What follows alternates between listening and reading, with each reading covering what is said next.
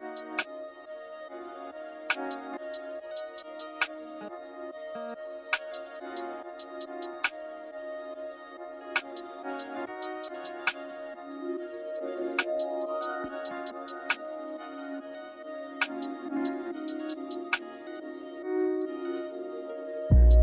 right. What is up, everybody? Welcome back to 1,000 Cuts, a BSA podcast. I'm your host, Demetrius, here with my comrades, Chanel, Ashley, and Glenn, and our comrade, Sima Lee from Maroon Movement. Yeah. Yo, what up? Y'all say what's up to the people. Peace. So, Peace. We are hella excited for this BSA Maroon Movement crossover epic episode. It's been a long time coming, so this is for the people. Yes, it is. And we are hella excited. But I'm gonna let Lee introduce herself and what she all about. It's so much to summarize, I guess. So maybe try your best. I don't know. I'm gonna give a quick version. I'm not trying to take up all the time, but peace to everyone. I'm Sima Lee, the RBG, also known as Ebony Maroon. I am a conscious citizen of the Republic of New Africa. I am a freedom fighter, MC, shit talker, feed the people type of person. Helped found Food Clothing Resistance Collective Maroon Movement, which is a collective of people searching for autonomy and self-determination, utilizing our organizing and artistic skills to create pretty much safer spaces. I mean, how safe can you be in the middle of imperialism? But we did create a house that was centered in our community to be able to be utilized as a place for people to meet, have classes, build, experience joy, train, grow food, give out food, free food, clothing, a hub, basically establishing and modeling what dual power looks like in the middle of our neighborhood, feeding our block, modeling the block by block model, door to door, block to block, building that up. That was for about 10 years in. I was in the DC area before that. I'm originally from Hampton Roads, Virginia, land of the Maroons, the Great Dismal Swamp Maroons. I was a part of the Jamil Alameen community, Al Umma, that was situated in Virginia, that was connected to his community in West End in Atlanta. We were pretty much an Islamic community, also based in a lot of mutual aid, community control. We had our own security, our own apartments. We had our own schools, and we were internationalists, many of us Pan-African socialists as well as internationalists that laid down the foundation for myself as a youth. Right now, I'm in Baltimore. I'm a part of several formations, New African Liberation Collective, Prison Lives Matter, and working right now in conjunction with Ujima People's Progress Party, which is an independent Black political party, grassroots organization, neither Republican or Democrat, basically, again, trying to get that community power and community control of everything, not just through the electoral process, using that as a piece of it, but utilizing whatever tools by any means necessary for the independence of Black people here in Baltimore City. So I do a lot of everything: direct action, anti-imperialist, anti-colonial, anti-carceral work. And I have a podcast right now called Maroon Cast that I do with my partner in Maroon Movement, KLC. Do music, hip-hop artists, down with beat conductors, down with Zulu Union. And it's a lot. I feel like I just gave a whole book. That's my time, y'all. Good night. I just feel like I'll be going on and on and on. I do a lot of stuff, a lot of mutual aid, a lot of direct action, a lot of teaching, lectures, and just building it up and kicking it real in a real nature with the community instead of a type of bourgeoisie, big head. Let me impress you with my jargon. Nobody wants to hear all that shit. Right. Right. Pass the plate, pass the knowledge, and let's build. So that's how I do it. Dope, Hell yeah, that's what's up. That's dope. Yeah. You just basically said like, yeah, I'm the real deal. Like I'm the shit. And I'm actually out here doing things. Unlike, unlike other niggas on podcasts. I try not to come off like that. No, it's been 30 years, from a youngin' until now. And so I'm happy that I still have the enthusiasm to do this, to still go out and do the regular grassroots shit. So I don't know, when I say it, I start to look at myself like, damn, really? I do all that. Oh, the hell did that? That's funny. I'm still doing it though. So I mean, that's what strikes me. Your energy. What's the secrets there? Cannabis. No lie. Hallelujah. I am speaking Chanel language right there. You speaking I'm Chanel fueled by the language. sun and the sun, water, and cannabis. Glory to her name. That's what Hallelujah. that's what grows a simile. It's Sunday too. It's Sunday too, y'all. Oh my God. Just the desire to be free, though, that pushes me. Like, even when I want Yeah. to drop out and I'm like, this is some bullshit. And I don't even want to go to one more damn Zoom meeting. Leave me alone. Bro, oh my goodness. Them Zoom meetings. I'm That was too real. tired. The Zoom meetings. Oh my goodness. Brutal. Brutal. I can't. Like, I don't even want to. I'm like, I already got my picture ready because I don't want to get on the camera. It's just, man. but it's really just the desire to actually be liberated. Like, we're not there. 30 years is great, but this is a marathon race. And I might have to pass the baton, but as long as I'm still moving, I'm going to keep moving until I have to pass that baton and tell somebody else I can't do it anymore. Right now we're just all running together, and I'm running as long as everybody else is running. We're in this race, so that's what keeps me motivated. Every new brutality, every bit of hunger, every, 300 homicides here in Baltimore City. Shit's real and it's raw and I can't escape it. When I walk out the door, it's like right in my face. So it keeps me pumped up, trying to come up with solutions with other people. I don't think I have the solutions. I think we have the solution. And so I got to put myself out there. You know what I mean? Beautiful. Yeah, that's real. That's real. That's wonderful. Yeah, that very, very much inspired by the energy and that longevity, because that's definitely what we need. So yeah, we wanted to have you on just to have a discussion about something that's in the name of the movement, Maroon. What is a Maroon? What is Maroonage? What is the history of being a Maroon? What does it mean to be a Maroon today? What is the future of being a Maroon? And that's basically what we wanted to have you on about and just chat about, just like what that means for those on the Black revolutionary left. What is that all about? So maybe the first thing we want to talk about, like the first question is like, what is a Maroon? What does that mean? I like to give, clear definitions so that it's not too jargony. Basically, they are individuals who liberated themselves and created their own communities and their own dual power in the middle of a growing, soon-to-be empire. So Africans, Afro-Indigenous, Black, many different terms that we have, but the basis of Maroons around the globe, throughout Latin America, the Caribbean, North America, was connecting the Afro-indigeneity that we already came with, right? We were indigenous tribes, nations before we arrived and were stolen from where we were. Oftentimes, the Maroons would, in the process of fleeing from slavery, would link up with the indigenous people of Turtle Island.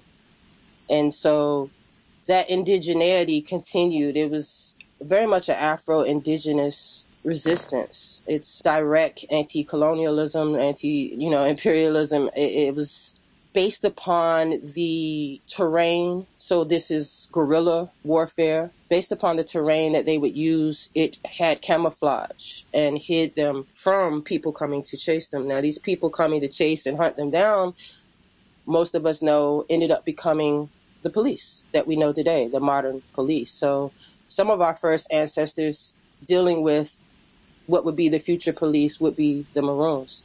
The Maroons, it's many different collectives of Maroon communities. It's so vast that I'm still learning more and more and more, and my mouth drops open. Every time I pick up another book, it's like, I never knew that. Where I'm from in Virginia, you had the Great Dismal Swamp Maroons. Great Dismal Swamp is a huge, huge mass full of mosquitoes, and it's just not somewhere you think people would live, but they were able to escape, meet up with other people in those swamps, create a community all the way into North Carolina. This is something that was typical of the Maroons, again, using the terrain as a sort of camouflage to be able to build these communities. In Jamaica, they were in mountainous areas. Sometimes also in Cuba, they were in mountainous areas. We had Maroons that united with the Seminole in Florida. You had Maroons that were in Louisiana, Maroons in Dominican Republic, Maroons in Brazil, one of the largest areas where Africans were imported to during slavery,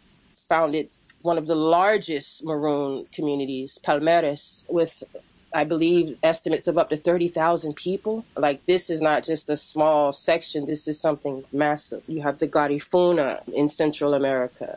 Maroons were in Panama. There were Maroons who helped create Freetown in Sierra Leone. Maroons in Nova Scotia, if I'm not mistaken. They were resettled into Sierra Leone. Maroons in Colombia, Ecuador. The basis was being able to utilize the land for food, obviously, for medicine, to have self-defense. There was language, there was signs, there were symbols. There were nonverbal language to be able to alert, a total system, a total way of life, to where some of these areas, even though they started off as places for quote unquote slaves to escape, to this day, some of them still are in existence as autonomous regions and zones. For me, they are a great example of what could be done and what can be done. And as a result, much of our African heritage and culture was still retained around the globe as a result of the Maroons being together in these communities. So the Maroons, to me, I think are a great example of what we, as still Africans, who are still a part of an imperial structure, still dealing with legalized slavery underneath the 13th Amendment. It strikes me as an alternative of at least breaking free from the routine of just marching and chanting and begging and pleading and crying, but taking direct action to create our own autonomy. So to me, the Maroons are the symbol of ultimate self-determination. And that is why we're called the Maroon Movement. I named it after, obviously, where I'm from in Virginia, near the Great Dismal Swamp. I grew up near there. And growing up in Virginia as the place where, the North American slave trade began to flourish. And some of the first enslaved Africans arrived in Port Comfort. I've gone to those beaches every year for years as we dress in white and honor our ancestors. And there's a connection still there and a heritage of resistance. And so that's why we're called the Maroon Movement. And our podcast is Maroon Cast. And we had a house called Maroon House because the spirit of what they did, I think, should not just be some ancient lesson. I think it's very relevant to right here and right now today. And our goal is just to get more people talking about it, to study it, and to see how that can be utilized right here and right now for dual power. In a nutshell. No, that was a beautiful description. Thank you. Dope. Anybody else have anything they wanted to add to that or maybe bring up in regards to the nature of Maroon? Or I just wanted to mention, because I just learned a little bit about the Great Dismal Swamp Maroons myself from a podcast. You were actually recently on Red Light District. They had a follow-up episode where they went into it a little bit. Yeah. And it's wild because I was just hearing it. I think it was the mass of it is bigger than Rhode Island. And there's just so many people there. I don't even think they have an accurate way to really represent how many people were probably within that area. And that's just so many people resisting, especially given the time period, what's going on historically is can we get some of that energy today? Can we get some people to really rise up? And of course, there's people doing stuff, but I just feel in the mainstream sense of what people feel the levers of power we have that we can actuate to try to, actually get some change are really limited. And if we just look back at history, we have so many broad examples we could draw from. Yeah. It is a massive amount of space that they took up and held. I think it's important to understand that they held this space for over 100 years, from 1700s up until emancipation, quote unquote emancipation. This is how long the Great Dismal Swamp Maroons held Virginia into North Carolina. If you've ever had to drive through either of those states, those are some big damn states. So that's ridiculous that was able to be done. It's amazing, ridiculous in a good way. And it's also amazing to me that growing up, I learned a lot about Douglas MacArthur and all these field trips they would make us take to Jamestown. And it's growing up in Virginia is something. It is the Confederacy, and we had to grow up around that. But they never really talked about the Maroons, and that was information that we had. I mean, I literally I could drive to the Great Dismal Swamp from where I grew up as a child, and to not hear anything mentioned about them unless I went amongst, maybe it would be a Juneteenth event or something of that nature. But I did not hear a lot. This was information that I had, and I'm from Virginia, and I'm from that area. I had to dig it up and find out about it, to find out about people escaping in general and commandeering boats back to Africa. And it's just Africans. I think it's important that people understand that Africans have always resisted. that resistance has always looked different. It has looked like autonomous communities. It has looked like repatriation. It has looked like going to other places and naturalizing. That is why I'm a New African, because to me, the New Africans, the Republic of New Africa in and of itself, still represented the modern day Maroons trying to get to an independent Black existence. Not saying that it's exclusively for Black people, but something that is under our control. And it's going to look like different things. Republic of New Africa was March 31st, 1968. 500 Africans went to Detroit, had a Congress, and decided that they wanted to declare independence from the United States of America. Now, of course, with the recognition that this is indigenous land, making the claim of the states of Louisiana, Mississippi, Alabama, Georgia, South Carolina are the historical birth of what we would call a Black nation. Not that we have ownership of the land, but would be nice to be able to return to it and be able to have independent space if it can be agreed upon with the First Nations of that area. But if not, it has never been offered to Black people the ability to have autonomous land within the colonized Turtle Island. It has not been offered for us to be actual real citizens, even though the 14th Amendment said that we are paper citizens and really do not have that power. It has not been offered for us to repatriate. It has not been offered for us to be naturalized in another place where it's full of diaspora. And we have not been given our reparations for any of the damages that has been done to our psyche, our body, our mind, our spirit, our soul. So this is something that we still haven't really resolved anything for the African, the Afro-American, the New African, the Afro-Indigenous, the Black, whatever you want to call yourself. We still do not have any autonomy and control over our living situation within the United States empire. And so this is something that we should all be thinking about, marriage and what that looks like, because we don't have the power over our own lives. Yeah, no, absolutely. And I can speak to that specifically from a Detroit context, 'cause that's where I'm based at for reference. Okay. And it's that's funny where it started. Right. And it's funny because like a bunch of groups here just pulled together what they're calling the Detroit People's, I think, or like the Detroit City Charter or something like that, that's supposed to represent the people's will. Mm-hmm. And it was a long process, long slog. They went through all these different, jumped through hoops, did everything that they're supposed to do, drafted up a proposal that was going to grant some new rights to people with regards to water and housing and things like that. And of course, up in Lansing, the governor stepped in once they pushed it through, we got it passed, and was like, this is going to create a financial crisis for the city, and we have to step in and do something about it. And it's just wild to me because even when Black people organize under all the mechanisms that we're supposed to, according to the empire that we're currently embedded in, and even then it's not good enough. They want to come down and hold the Black people's hands and make sure that they do things according to their book, not by our own playbook that we, may want to institute if we went in those channels. It's just no way for us to have any autonomy. And to speak to that other point you mentioned about how spiritually, mentally, physically, like financially, anything, there's been no form of reparations, repatriation, anything. Like I would call that a transgenerational form of psychological warfare. We've been dealing with it for a long time. And as you said, with Maroonage, that sounds like a very viable option for resistance that we should be engaging in. Well, first you would have to escape. Well, what does escaping mean? That means that we have to disconnect from, in a way, return back what we left and migrated from. The call for the Republic of New Africa is free the land. It isn't take the land. It isn't colonize the land. It isn't become the new settlers of the land. Nobody owns the land. Nobody owns the land. I'm Afro-Indigenous, and I still say nobody owns the land. We are caretakers, or at least we're supposed to be caretakers of the land, right? So returning back to areas where we could have the space and be able to create communes, collectives, co-ops, that's that old time religion right there. That's not a new concept, and Europeans didn't give that concept to us. That's a very, very African thing.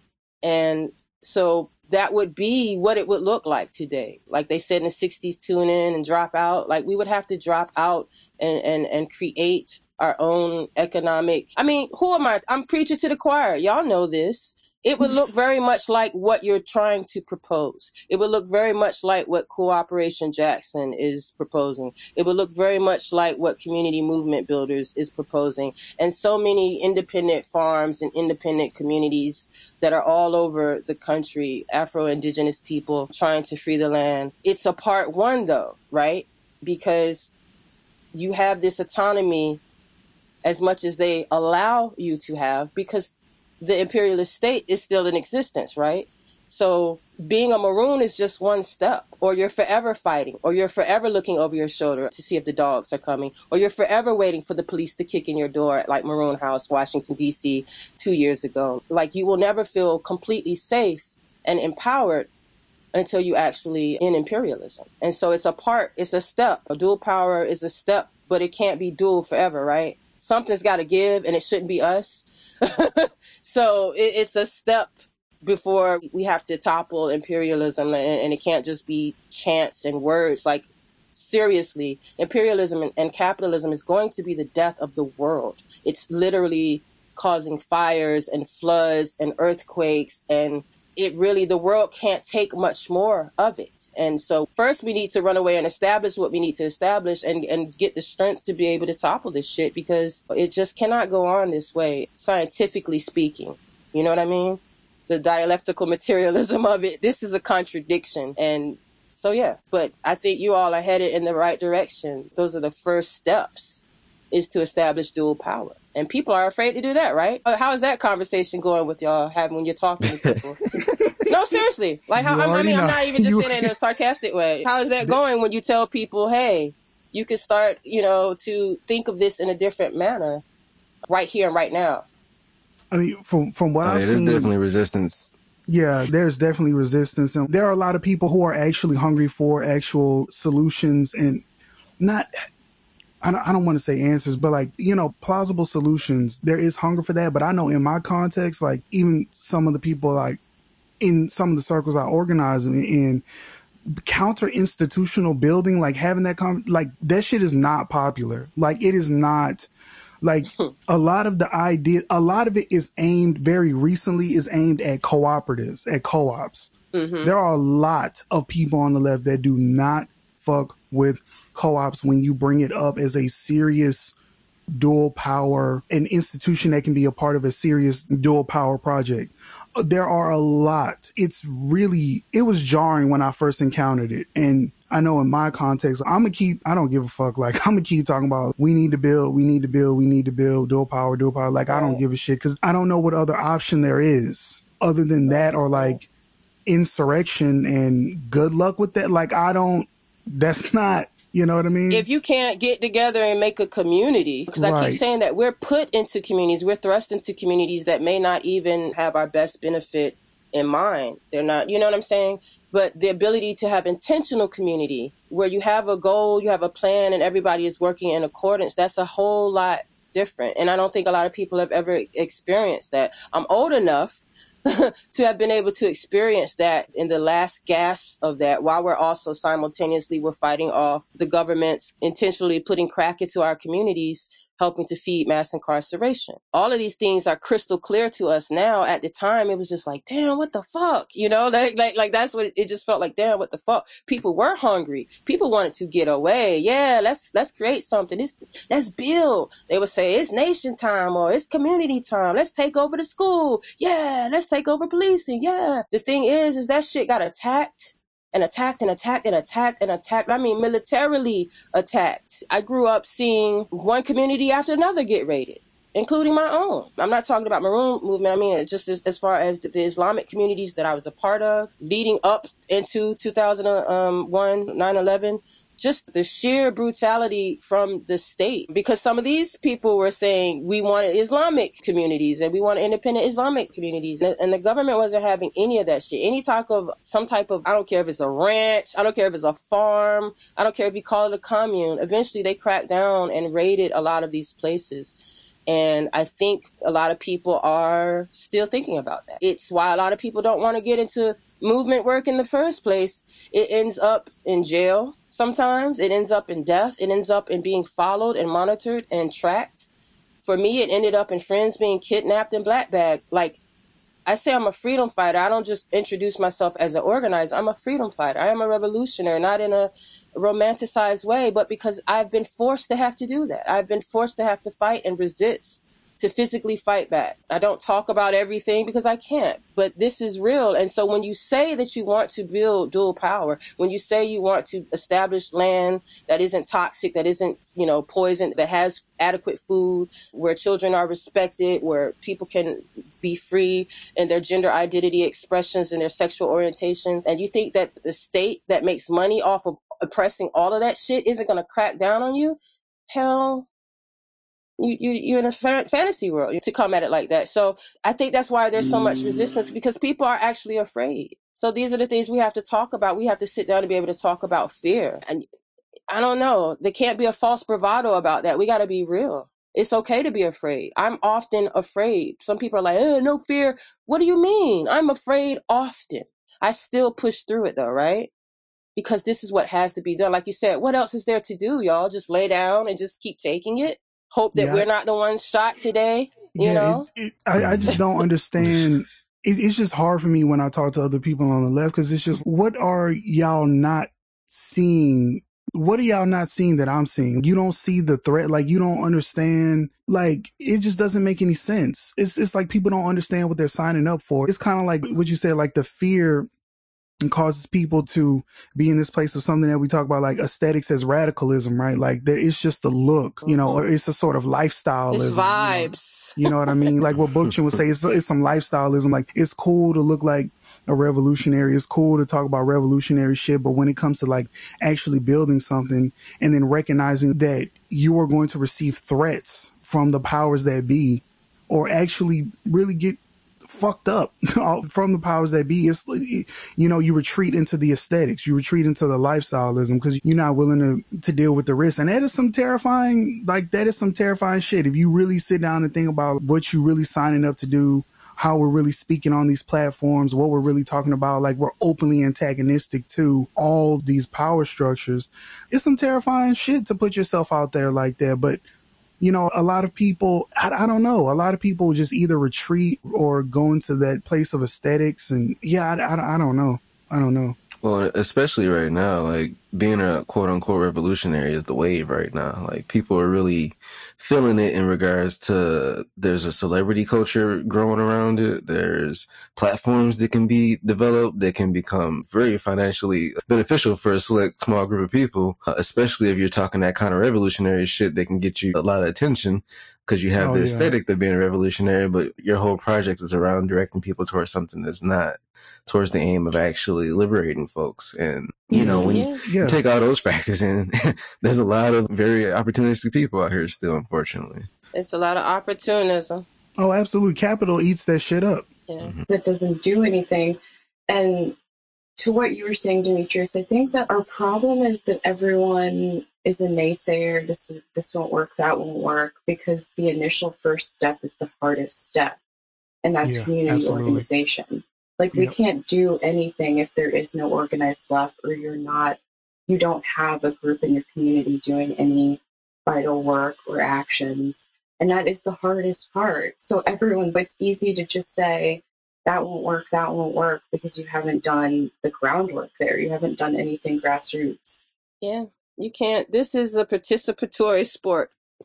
You cannot book your way out of this. And I'm not saying don't study, clearly, but, study without action, like, what's the point? Like, we're not doing this for our ego. We're not doing this. I don't know how revolution can be a wave if it doesn't lead to actual action, if it's not actually freeing people up. And some of our most oppressed people, our most marginalized people, are people who are incarcerated. And so I call bullshit that anything revolutionary is being done right now, as long as our comrades and fam are locked behind bars, and some of them organizing harder than we are here out on the ground. And for myself, I've been taking that into account, like, how much input have I even been getting from people who are incarcerated? I had to check my own shit and be like, you don't fucking communicate enough with people who are incarcerated. What kind of maroon are you? Isn't that slavery? Isn't that direct slavery? Should we be directly reaching back to free incarcerated people, and not just directly back? But,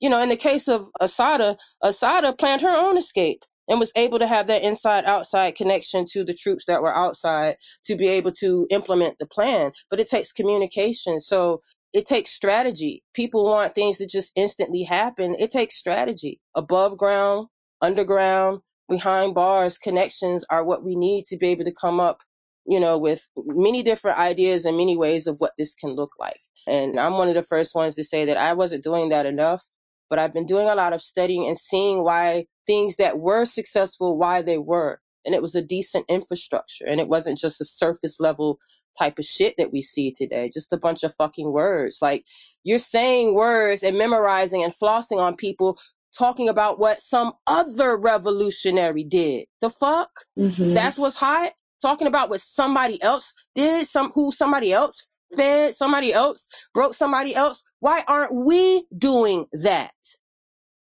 You see what I'm saying? Like, I think it's time that we be really honest with comrades and just, pull people's cards. Like, it's a lot of pretending.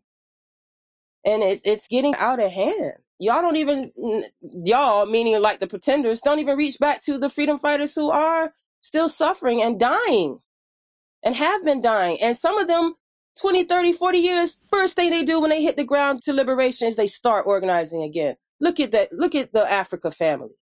Yeah, they don't play. Soon as they got out, they don't play. Soon as they got out, they went right back to work. Do you understand me? Marshall Eddie Conway, as soon as he got out here in Baltimore, he went right back to work.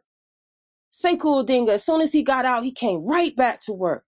This is the type of level of commitment. You want to say something doesn't work? People have been trying to formulate their plans for 50 years or more and still dedicated to it. That type of commitment and determination is what it's going to take. And I question a lot of people's seriousness and their dedication to this. It clearly shows. That's why I'm always talking about this. Like, people get there, they find out what their shit is. Oh, that's my shit. I'm going to talk about that. I'm a hood scholar, so I'll say it like that. That's my shit. This is what I'm going to talk. This is what I talk about. I'm always talking about Maroons. I'm always talking about independence and autonomy. I'm always talking about mutual aid. Because if we're not making sure that those things are met, and of course, political education, we're not going to do shit. That's like the basic of the basic, y'all. If we can't even do that, right, of course, we gotta have them survival programs pending revolution. People are hungry right fucking now. They're talking about stopping the boxes of produce that have been coming from small farms that have been bought by the government in mass. They're talking about stopping those boxes. Don't you know that for an entire year, people have been living off of those boxes of produce? In addition to the mutual aid networks that have popped up all over. But those were a big part of it. What are we going to do? Mm-hmm. People are hungry right now. It just seems like so much systems failure. Like, y'all seen the shit about like the chicken shortage? I was like, Actually, I missed that one. That's kind of scary. Yeah. So, yeah. What are we gonna do about that? Also, what we could do is you just talk on podcasts and just write studies and articles all day and like never actually talk to anybody face to face. We could always do that, right? I mean, tweets are revolutionary, right? As opposed to, hey, we could get some land and maybe we can grow some fucking chickens. I don't know. Yeah. It's the little things. Just so, I mean, vibes, But that's the type of shit. That's the type of shit niggas do, man. Like, they'll just write an article about like how the chicken shortage is reflective of the failures of capitalism. It was like, well, how are we gonna fix? Like, how are we gonna help? Like, it's crazy. It's, for me, I like to go to other people's shit. I always say that. Go to people's shit. Support other people's shit. Don't just be on your own bag. This is how you really build, relations and community. But I ain't gonna lie, it gets a little depressing, y'all. Because people ain't trying to do nothing. Like, your little prisoner letter writing to, that was cute and all. And that lovely spread that y'all had afterwards that probably cost a whole lot of money that could have maybe went to somebody's commissary. We're not going to talk about that. But what are we going to do beyond this? What these meetings to have meetings? Looking for tangible, actionable things that we can do. What we can do is, like I said, stop investing in this fucking system and start building up our own. People ultimately, a lot of people do not want to be bothered because that's a lot of work, right? That's a lot of work to not just plug in and just complain, right? But to actually come up with solutions, to actually build irrigation and build houses from scratch and clean shit from animals. That's not so glamorous, right? That's not so pretty. That's not so shiny. A lot of people, they're afraid of the hard work. And so when they make that comparison that we're not our ancestors, I always say, you're right. We are not our ancestors. We better start praying that we can be. They didn't have any illusions that they were free. And maybe that was what got them to where they needed to go. Because they didn't have that fucking illusion. I couldn't turn on a PlayStation 5 and just lose myself. You know what I'm saying? We out in these fields and we want to get out of these fucking fields. Or at least be in these fields for ourselves. What we gonna do? What we's gonna do? Right. What is we gonna do? What is we's gonna do? Well, I tell you one thing. I know if you go by the river that way, they can't track us down. Bet. All right, so this is what we gonna do. I mean, like, that sense of urgency, you'll see it more in impoverished communities, like where I grew up, in the projects and shit like that. But it won't be towards the more radical thing. It'll be more towards a lumping criminal type of, you know what I'm saying? Let's just do this thing. Let's get over fast. You get this, get that bad. Boom, boom, boom. We got that bad. Let's boom. Let's break to the house. Let's split it up. You know, orderly, you know, collective, community-based, but it's not in the direction that it needs to head. And that energy needs to be fueled more towards revolutionary work, where we split it and we doing this and we got the power and we got the guns and we got all of that shit, but it's not tearing up and ripping up our community. Right. Yeah, exactly. Yeah, I always think about that sometimes. Like, how can we direct that street energy towards do the same or similar shit, but with the intent of it being to benefit your community, not just your insular group? How do we direct that? Like, tap into that? It's the hard part. Like New Jack City or Paid in Full, but make it revolutionary. You know, well, revolutionary but gangster. Yeah, That's what RBG is.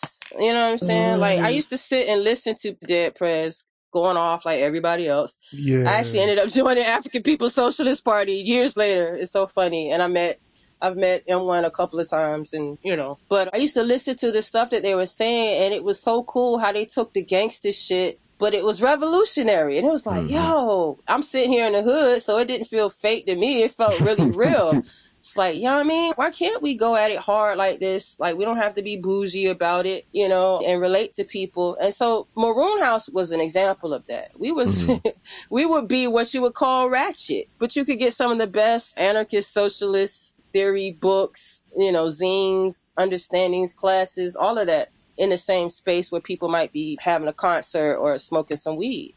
Legalized, because Washington, really trying to take a page out of your book, because that's what we trying to do out here. Is like, how do we connect with the people? We got raided with that shit. Be careful. Hey, Glenn, y'all need to watch out, bro.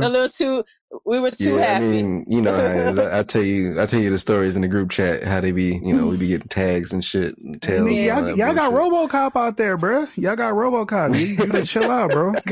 Y'all city wild, bro. Yeah.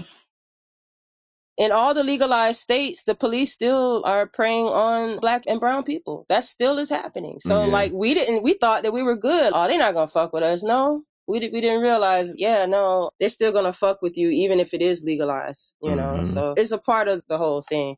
But reaching the people with the concerts and the classes, and like, really, we would take our tables outside, put them in the front of the yard with the fucking speaker blasting, and like, we know the language our people speak, you know, communion, festive, you know, building. You'll have your cats who want to go to the side and cipher and talk, you know? And then people gather around when it's a good cipher. Everybody, that's right, brother. That's right, sister. You know, we know the language our people speak. We scared to speak it. We scared to just get right in the middle of them and just be. You know, me growing up poor, I'm used to that. I'm used to just going out there and offering up myself like, hey, this is me, y'all. I'm not a leader over anybody. I'm not a ruler. But we all trying to get out of these conditions that we're in, right? And you just started from there. What do you need right now, sister, that I can help you with? What is it that you need, fam? You know, people start to tell you what they can bring to the table. You offer what you can bring to the table, and you move on from there. I always say that it's not as hard and as complicated as we make it. Our problem is we don't want to hear the no's. Let people say no. Let people say, I don't want to be bothered. Let people take your flyer and ball that shit up and throw it on the floor. It's going to happen. You don't know what their day was like. You don't know what our people are suffering, y'all. So I learned that early on. When you go out with this grassroots shit, talking about you trying to do this and do that, you're going to get some of everything. And it's not just going to be from the pigs. It's going to be from your people, because our people are hurting. These conditions are real. And so everybody's not going to say no. Majority of them everybody's not going to say yes. Majority of them might say no. But if you get a few that says yes, then it's a few more. It's a few more. One thing people always saying is, let me call my grandma. Let me call my cousin. And then next thing you know, it's like mad people. We've seen that so many times with things that we were doing out, whether it was involved with food or something for the youth, like back to school backpacks. We giving them Asada books inside the backpacks along with school gears, stuff like that. Just dropping little gems on them. You get it in however you can. You get that political education to them however you can. You make it fun. And for those who are ready for more advanced, then you make it more advanced. You meet people where they are to be able to build this up. Like, dual power isn't some overnight thing. It takes building relations. And I might not agree with all the ideological backgrounds of different places, but I look at how they did what they did. I study everybody. Cuba, China. I look at the Jamaican movement. It was the socialist movement that was going on in Jamaica. I look at Grenada. I look at how did the South Africans have 3 or 4 or 5 or 6 different formations, all that, doing their own thing, but with the one goal of a liberation front for Azania. How did that work? And how did they get together? How the hell did they trust each other? Weren't they afraid? I study all of these things because everything that we're trying to do it's nothing new, y'all. It's been done. And if it's been militarily defeated, that doesn't mean that it wasn't the right thing to do. It just means that it was militarily defeated. Plain and simple. So it's like there's plenty of places that have been militarily defeated with way more resources. Like, it's nothing to be ashamed of. It's something to learn from and grow from. You in here with tape and glue trying to hold a revolution together. Like, yeah, we got defeated, but we went hard and we still can. It's like, look what we did with what we had. That's the thing. That's the lessons to draw from. It's like, look what we did with what we had. In all these places, people held up resistance and were able to actually put a dent in the armor of this shit. It might not have cracked the whole fucking suit of armor, but they put a dent in it, and it led to future revolutionaries drawing inspiration from those, taking lessons from it, and being able to do what they did. And we got to do the same thing. That's literally where we are right now. If we don't draw on those past lessons, the concept of Sankofa is to go back and fetch and bring it forth. I know there's a saying that says forward ever, backward never, but looking back to where you were isn't going backwards. It's just looking back. It's gaining the knowledge and wisdom that people's lived experiences and seeing how that can relate. It's not trying on their fucking whole uniform and being them, though. And that's a problem too. People don't even have their own identity, like, to know who they are. They're so busy. Well, Huey said, okay. Huey said a lot of things, honey. What year were you talking about? Because there are many different Huey P. Newtons, all of them genius, but also some troubled things that were clearly going on as well. Yep. And he was militarily targeted for psy-ops. I don't think that gets talked about enough when we talk about any of the freedom fighters from the 60s, 70s, 80s. They were targeted for psychological ops. I mean, in a way that we didn't even understand it until somebody, broke in and stole the papers so we could understand the COINTELPRO papers. Thank God that somebody did that shit, because we realized how severe it was. Like, they literally, at one point, when everybody was talking about Huey living in a penthouse, that nigga ain't for the movement, the FBI had moved in the same building. In the exact same building. I think right near him. If not under him, beside him. That's what was going on. Man. That's what was going on. Yo. Yeah.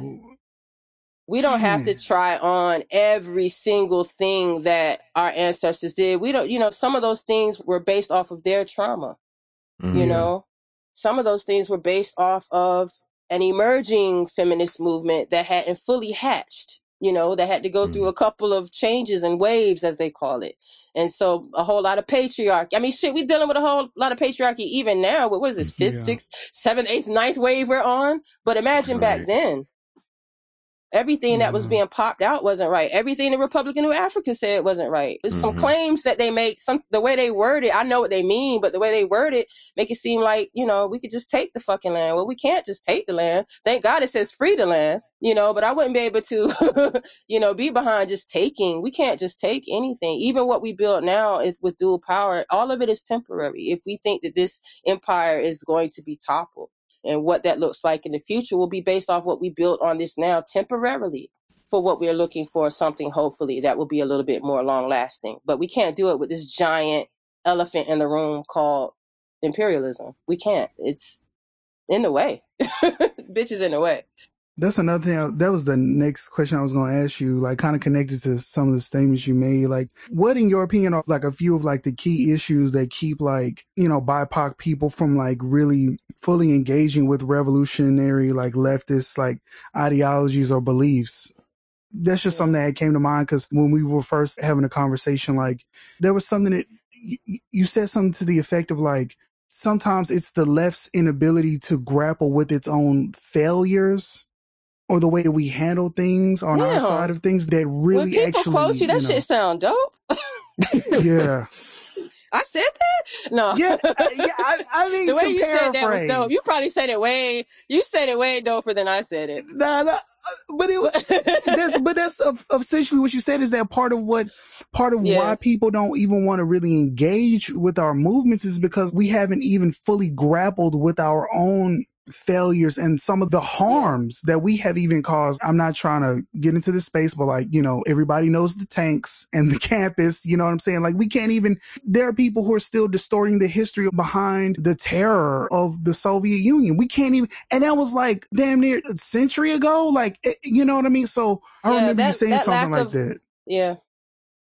Yeah, that lack of honesty, I guess it's dogmatism, sectarianism that makes it that I can't say anything negative about my team. You know, that actually defies communism. It defies socialism, because what happened to constructive criticism, right? What happened to, you know, work, study, struggle? What happened to analyzing? Isn't it supposed to be based off of logic and science that we're doing this? It's not supposed to be based off of reactionary emotionalism. So there's a hypocrisy within the left that won't allow itself to look at things that were not beneficial in the past and attitudes that are not beneficial in the present. Like, again, the left can't even get over its own rape culture and patriarchy. Am I right? That's destroying. Absolutely. So many goddamn units have gone down because of patriarchy and because of sexism, misogyny, and rape culture. Like, that's just one aspect, let alone to colonizing other countries underneath your banner. It's an issue. It's real. And these things should be talked about. Being able to, the thing about me,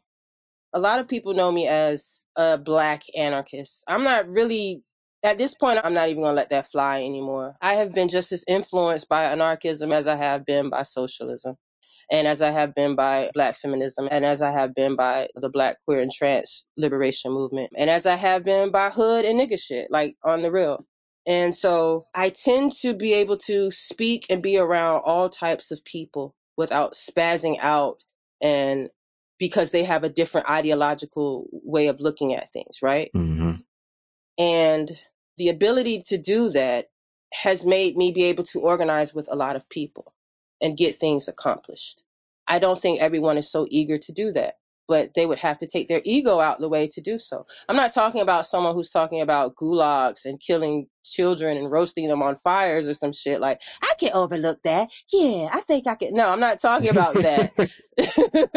You know, I mean, just, hey, we don't look at nation and nationhood and statehood in the same way. I might be more of a horizontal type of a chick. Hey, you're into hierarchy. I get that. But what are we doing right here and right now? Can we agree upon this structure? Yes, we have these principles that we can agree upon. We're going to do it like this. Boom. That's how you create collective fronts. Mm-hmm. We don't really have mass collective fronts right now. It's a huge problem. We don't have it nationally. We don't have it internationally in a true revolutionary sense. There are all types of liberal ass fronts that are out there that aren't doing shit but being nonprofit industrial complex models or outright in the nonprofit industrial complex. Like, the movement has gone from revolutionary to nonprofit in a blink. It's so startling how fast. Like, last year made me feel like we're gonna see some, maybe, I guess you could say, a resurgence of more like affinity group based like deals where people will be more autonomous, more decentralized. And it seems like a lot of energy is really trying to get funneled into these, as I would call them, just like kind of revolutionary groups that are trying to do more NGO shit than they're trying to do some actual real underground work. Yeah. I mean, and again, not wanting to admit failures, right? A lot of people's turn off from assemblies and from commons and from all of that was Occupy. And I was there and I know exactly why. Because if anybody was a part of Occupy, and if you were really a part of Occupy, you know exactly why people are like, I ain't trying to do this shit in this anarchist, autonomous, decentralized way. Because you motherfuckers can't stop raping and stealing and all kinds of shit from each other.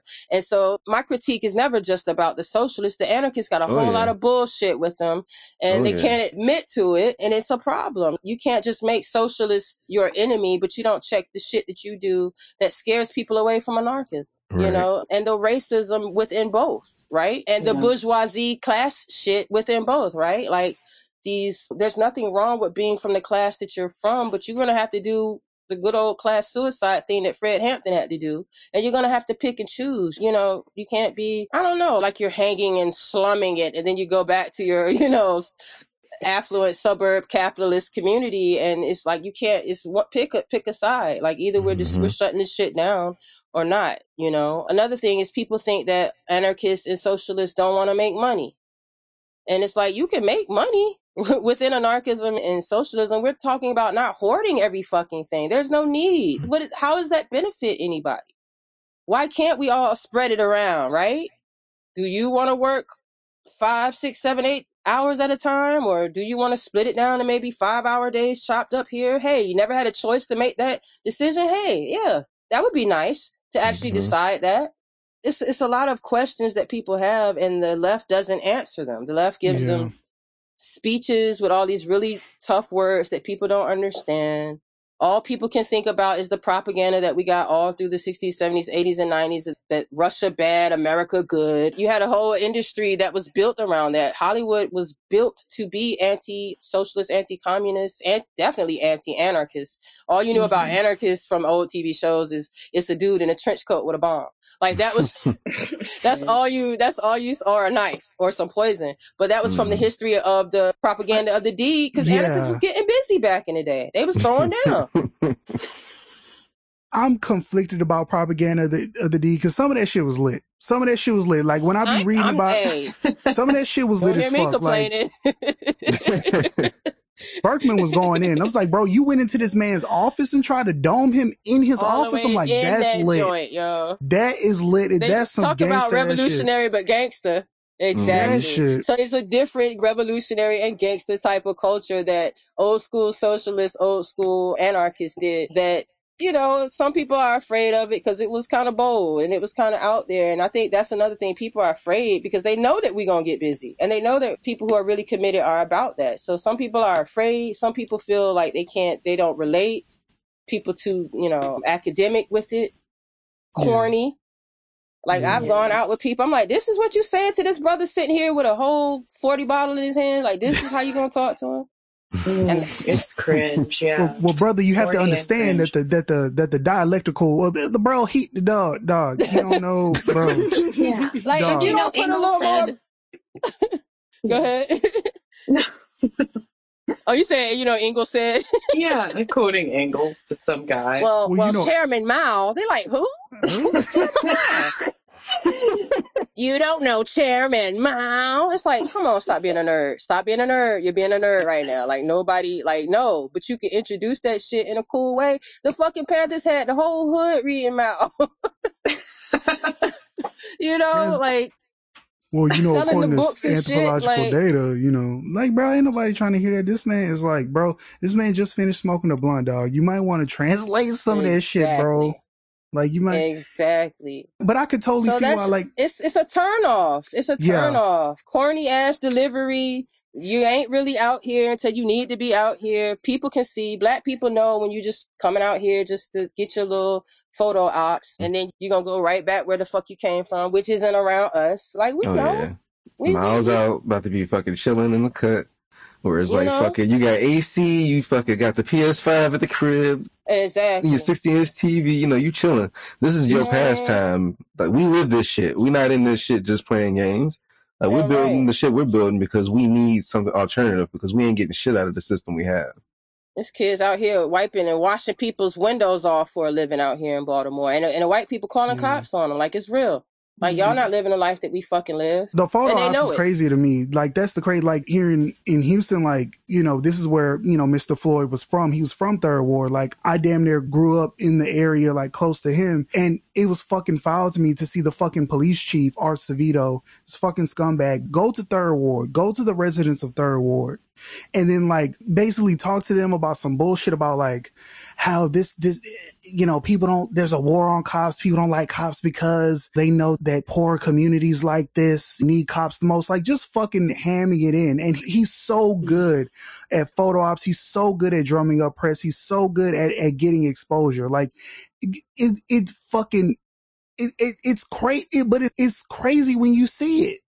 When in reality, like, we can check, like, people have checked Art Savito's record, and the dude's, despite his progressive veneer, you know what I mean? The dude's a fucking piece of shit. He made a mess out in Austin, then he brought his crazy ass over here and just doing more photo ops. That shit always just pisses me off. And just last year was just like, that shit was just glaring. I was like, this is so fucking disrespectful. Like, it was cops they were doing the kneeling thing. Yes. And people were taking photos with them. And then you would see those same cops like a week or two later beating the shit out of somebody. Like, it's people got to be like ready to hold people accountable on the spot. Like, it's harder to do it after the fact. Like, when I remember doing the Freddie Gray uprising, and Geraldo and all the slimy ass Fox News people came out there, we was going off on people. It was like, get the fuck out of here. Like, you don't give a damn about Baltimore. And after this shit, the fires get put out and all of this stuff, you're still not going to give a damn about Baltimore. And we see, you know, clearly that they don't, other than wanting to over police us. And us, other than Maryland having the highest case of incarceration for Black people in the nation. We have more than Mississippi and Maryland. That's what we're dealing with here. That's what the fuck we're dealing with. We're dealing with slavery. And I think this was a free state? Wasn't Maryland a free state? Like, I believe well, it's so. not anymore. It was, yeah. It might have been. It might have been. Yeah, it's not anymore, y'all. It is actually the leader in the slave state. Isn't that something? Yeah. I didn't know that. God damn. Yeah. One of the first ones actually also to implement redlining. Look it up. You'll see it. You'll see Baltimore and you'll be like, whoa. Yeah. And then understand why Baltimore is dealing with what we're dealing with. God damn. Mm-hmm. Are y'all dealing with heavy surveillance with like cameras and facial recognition and shit? We're dealing with spy planes. Damn.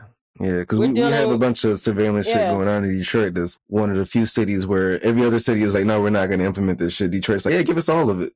Yeah. We got spy planes. We have joint task force where it's, you know, police. You got ATF, DEA, FBI. They're all working in conjunction to do these massive raids. I mean, these are slave catching raids, y'all. These are good old fashioned. They know exactly what they're doing, yeah. Go to the village and pull them out of their huts type shit. And this is why we got to be on our shit. Because they're literally hunting us down. And right now, because of COVID, everything is without bail. So they're not even giving people bail. Hold without bail is the number one thing that they do here in Baltimore. So they got people in COVID-packed places for stupid minor crimes.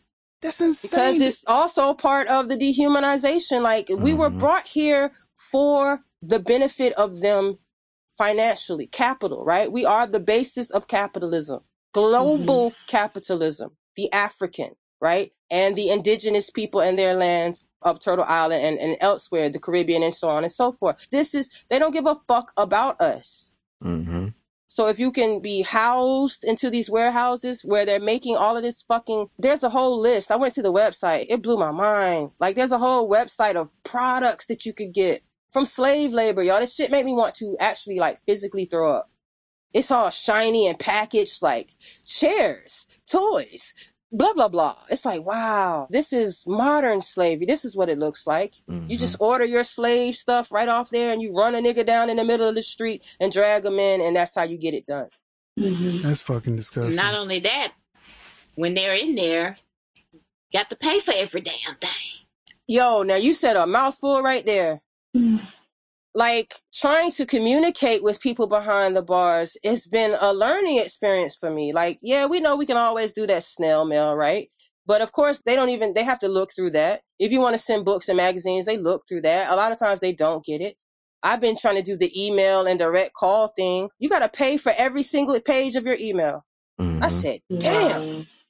I said, what the fuck? You got to pay packages for the minutes. If you want to do the video, you know, they got the video phone chat thing. You got to pay packages for that. If they want to have a tablet to get any type of educational, because they stopped the educational programs that they used to have, that people were getting their degrees and things of this nature. There's very little rehabilitation and therapy within any of these prisons, because that's not what they're for, right? We don't need well-adjusted slaves. We just need slaves. So yeah, we're going to charge them. So it's like sharecropping, where at the end of the day, you put more into it than you've got now. So yes, this is the new slavery, the new Jim Crow, whatever you want to call it. But this is what we're dealing with. And it's real solutions that can handle all of this if we were actually organized. And again, we don't all have to be in the same group, but a collective front and at least a common, you know, path of what we want. But we can't get out of our own ways to do that. And people don't want to deal with this as a result of that. And by us, I mean the left. Yeah. I wanted to actually ask you something to kind of go into something a little bit. I don't know if you consider this academic or not, but the war position and war maneuver from, I think it was Gramsci or whatever. And so like when we were beginning the conversation about Maroonage and the Maroons, how basically the folks who were chasing after slaves and stuff originated the police. A lot of things that I like to think about and try to illustrate to folks is how so many things that are just the beginning phases of the future that we're headed towards, how many things that are going on now are like setting the stage for what we're going to have to deal with in the near and long-term future. And like, to talk to my context a little bit, here in Detroit, for instance, the Detroit police chief just decided he's going to resign, but now he's going to run as a GOP, and he's a black guy. He's going to run as a GOP candidate against the governor here. And this motherfucker's been like, he's been carrying water for William Barr and Trump and shit, and like all kinds of stuff back when he was in office. And he's very clearly signaling. He goes on Newsmax and Fox News all the time. What was his name? James Craig. He's a piece of shit. You may have heard of him. But they're really clearly in the stage of the war of maneuver right now, a lot of these folks, where they're outwardly flexing their power and moving into new positions and trying to set the foundation for what they're trying to set up for the future. Even with regards to like the Biden administration, right? They're still funneling money and resources to police departments. They're definitely not talking about defunding shit. And I'm just kind of curious, what are some of your thoughts around the war of maneuver, the war of position, and especially with regards to the left, black folks in the left, how we should be positioning ourselves right now? Oh, man. Well, and also I'm just thinking about how the vice president and the president said there's no racism, right? I always pull it back to the same thing. Like, we're going to have to get over our differences that aren't based, that are subjective, that are not based in ideological struggle, right? That is just based off of emotionalism. And we're not lacking in strategies. In fact, the left is so damn brainy and nerdy and reads so many things. We're lacking implementation. God, you can pick a strategy, all kinds of strategies, right? All kinds of books. My God, we got guerrilla warfare books. We got everything. There's no implementation of it. There is no infrastructure. We don't have a communications infrastructure across country. We know that, somebody attacked the oil pipeline, where 40% of the oil goes to the East Coast. Somebody did that ransomware attack, right? Yeah, it was like a hacking. Yeah, yep. Sabotage, right? These types of things can happen at any time. It can happen from an outside country. It can happen from revolutionaries, right? But we as revolutionaries, so-called, so forth, not enough of us are prepared for any of those things. If we don't have this, if we don't have that, where is our infrastructure? Where is our food? Not just crops, because some of these things are going to have to be, bottled, pruned, pickled, meats cured. Where is our underground? Do we have an underground? Like, I thought about that as I watched people getting arrested and all kinds of shit, and people damn near ratting on them and telling where they were. Where's our underground? Like, Black Liberation Army was able to do so much and be unseen for so long because they had that above ground and underground formation. We don't have an underground. Where is our, shit's too hot. Clearly, if somebody were to do like what Lorenzo Camboa or others did and like, just, I'm going to Cuba, I'm out. You can't even necessarily do that nowadays because we don't even have the international relations like in Algeria and other places, or Vietnam, where people were going. I was talking to a comrade. I said, you know what? I feel like we're starting from scratch. I've been really thinking about it. I said, it feels like it's almost as if except we have all of the previous knowledge of all of the previous movements before us, and they didn't, right? They didn't have the knowledge that we have, and I'm like, that can be hopeful, and you know, that's something for us to be hopeful about, because we have all this forehand knowledge about what went down and what can happen, and you know. But I feel like we're starting almost from scratch, having to rebuild infrastructure within our communities, nationwide networks, and international networks. And there's a sense of urgency that isn't there, that needs to be for a task like this to be achieved. I feel like I need to be Paul Revere running around doing donuts and shit with my, like, get y'all asses the fuck up. What's up? Right. Like, you know, like, what do I got to do to wake everybody up? You know, ring a bell like school days at the end. Wake up. Whatever I need to do. But we need to light a fire under people's asses, because time is running out, and the state and the right-wing reactionaries, they are preparing. They got their little camps and they little 5 years of food saved, and their thises and their that's, and we're so far behind. Like, we got small groups here and there that are doing that, but I mean, like, the movement needs to be there. We're still talking about Black Lives Matter. Like, if y'all don't stop playing with me. Right. Okay. Like, what I'm getting from what you're saying is that the needs for education, when I say education, I'm not talking about even just of the previous movements. I'm talking about how to grow shit. Like you said, you know, canning and those, like, because, you know, I'm here in New York City, and if shit really pop off, we fucked, because we ain't got no food nowhere. We can't get our own water. Like, we can't do anything because we're so detached from the land. You can't go to the bodega. You know what I'm saying? You can't tell Poppy give you a cheese steak. You can't do none of that. And I love eating in New York. But when the shit hit the fan, and it's well, it's a little different here. I don't know how many urban gardens they have in New York, but they got a lot of them here in Baltimore. And I'm starting to see more of those pop up. The urban places, definitely, we're in trouble. We are in food deserts, and we are in trouble. The rural people, who a lot of people neglect all the time, they might be better off than we are if shit hit the fan, because they might already have this shit stored up, saved up, as well as we need to know herbs, apothecary, doulas, emergency medicine, street medicine. It's just so many. It's, when I say infrastructure, that's what I mean by infrastructure, meaning if you're talking about having dual power, then you have to be able to implement all of the things, right? Who's going to build the house? Okay. Bet. Who going to build the toilet? Ooh, everybody step back on that one. Like, this is real shit. You know, who's going to do this? Who's going to do that? Like, these things can be the difference between surviving and disease, diphtheria.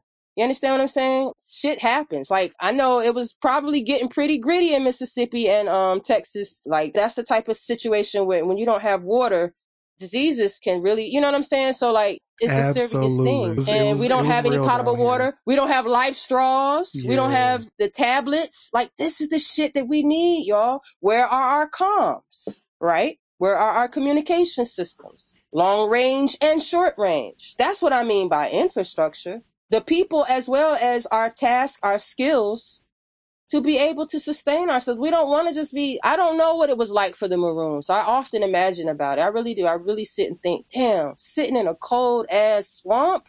But eventually they had built structures and things of that nature. They were the ones who were doing all the work anyway on the plantation. So they came with those skill sets. We're behind in that aspect because we're not coming into this automatically with those skill sets, but we can get them now. We can start to learn now. And develop those skills now if we're really taking this serious. What's so crazy to me about what you're saying there is, like, we have more access now than ever to get those skills, especially with the internet. Like, there's literally no fucking excuse. And even with creating international connections with comrades around the world, again, there's absolutely, definitely no fucking excuse. And it just... I mean, maybe that's just one of the failures. They didn't even have video chat or any of that shit. Or any of that. And maybe that's one of the failures of the left that we need to grapple with, is like, we have not taken hold of the technological, for all of our talk about being scientific this, scientific that, scientific this, like, we haven't even truly taken hold of the capability of technological advancements, which is really not at all crazy to think about. Like, I don't know. Not at all. It boggles. Look, y'all are saying out loud, and it's good, because sometimes you're like, am I crazy? Well, I know I got this diagnosis, but I mean, is this ridiculous? You know, y'all are saying what I think all the time. So it's good to hear other people say that, because yes, We have all this fucking technological advancement and we're not utilizing it. I had to walk. I hate to be one of those OGs, but I'm going to be one of those OGs. I had to walk to the library for miles in my cross-color outfit. You know? And this is real talk, to get the books and things that I wanted to get to, you know, to get to the connections, to get to the communities. There might be a cipher going on in the park. I had to walk to it. Like, you know, like this is part of the stuff that we love. You know, it's like it builds our character. We can tell these types of stories, you know, but I took advantage of that. Like, okay, it's not that far to walk. Let me go get these books. Like, we can just click a button and won't even do the education. You know, we won't even do the research. We won't even do, you know, I don't know. Are we jaded? Are we burnt out? Are we spoiled? I don't know.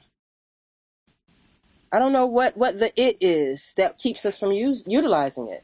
I think maybe the sort of the contradiction that maybe we're pointing out to is that despite these technologies having such a liberatory potential, I feel like capital and just the nature of domination in the hierarchical class societies that we live in, they just have these really powerful and really incredible ways to atomize us and just erode community and erode, you know, serious relational bonds. They keep us just disconnected from one another. I don't know. That's just something that came from the top of my head, because why else are we not doing more communication or communicating in ways that are potentially liberating? I don't know. Maybe that's just... I would agree to that if I hadn't seen people all pandemic long asshole to face. You're right. Like literally, like thong to face. Like it was all, you know, like people were finding ways to get together in the craziest of spots. And it's like, wow, like people are coming together and risking their life to have a party. And if you throw a organizational meeting, you can't get, you know, or for my anarchists out there, if it's just a meeting, it's not for an organization. You know, I'm making fun. I can do that because I've been in anarchist circles for so long. They know I'm picking on them just like I pick on socialists. I'm both. So I'm a both-socialist. I'm going to start saying that. Y'all heard it here first. I'm a both-socialist. But I don't know why it can't be that, because people always find a way to get together, right? What are we getting together for? Do we just care about recreation? Is that it? My God, has America made us so goddamn shallow that all we want is just to be entertained? Sometimes I feel like, you know, we need a whole cultural reprogramming, because I think we've forgotten who the fuck we are as human beings. You know what I'm saying? I think and that's not just a lot as of these... it. You know, Yeah, materialism has got us. You know, capitalism has got us. Consumerism, it's made things weird. Definitely. Yeah. Real talk. I used to always talk about how we need to change the system of capitalism to something better, and I realized that you get a lot more, flies with honey than vinegar, by saying we need a value systems change. I talk to people about our values and the things that we collectively agree on as being important to the human experience, and it seems like that tends to resonate with people a little bit more. Yeah. It's the truth. It's the truth. Like, yeah, we need a big time reset on that. And in a way, we're having one, right? As I see queer, transgender, non-conforming people are shaping and changing how we look at a whole lot of things, right? At the forefront of that. And that's a fantastic thing. It's something that I actually didn't think I would ever see in my lifetime. Even though we've been pushing and pushing and pushing, it just, you know, but it's starting to actually, you know, take hold. Still baby steps though, right? But I guess it just has to be a continuous push. Like you can't relent for a minute when it comes to trying to get people to see that we don't have to be these treacherous, competitive, at each other's throats as people. And the only way to mimic that or to model that is just to be doing the opposite. You know, when we would be in the middle of the community doing our thing, and it's clearly not just some charity, like we're teaching, we're building, we're growing, right? Like it'll be people clearly dressed up to go out and do this, that, and the third. And they would be like, you know what? This looks like it would be more, you know, something that would, you know, honestly. And I'm like, really? Y'all were about to walk by and go, look like y'all about to have a good time. It's like, yeah, but you know, I've always wanted to do stuff like this, but I just didn't have anybody to go and do it with. And then the next thing you know, these people are regular volunteers and thinking about, you know, creating some type of something in their own communities. So it's really about modeling. Like you could tell somebody all day long, nobody wants to hear that shit. But when you show it and model it, that's part of the problem too. The left talks a lot about things that aren't in existence because it hasn't been built.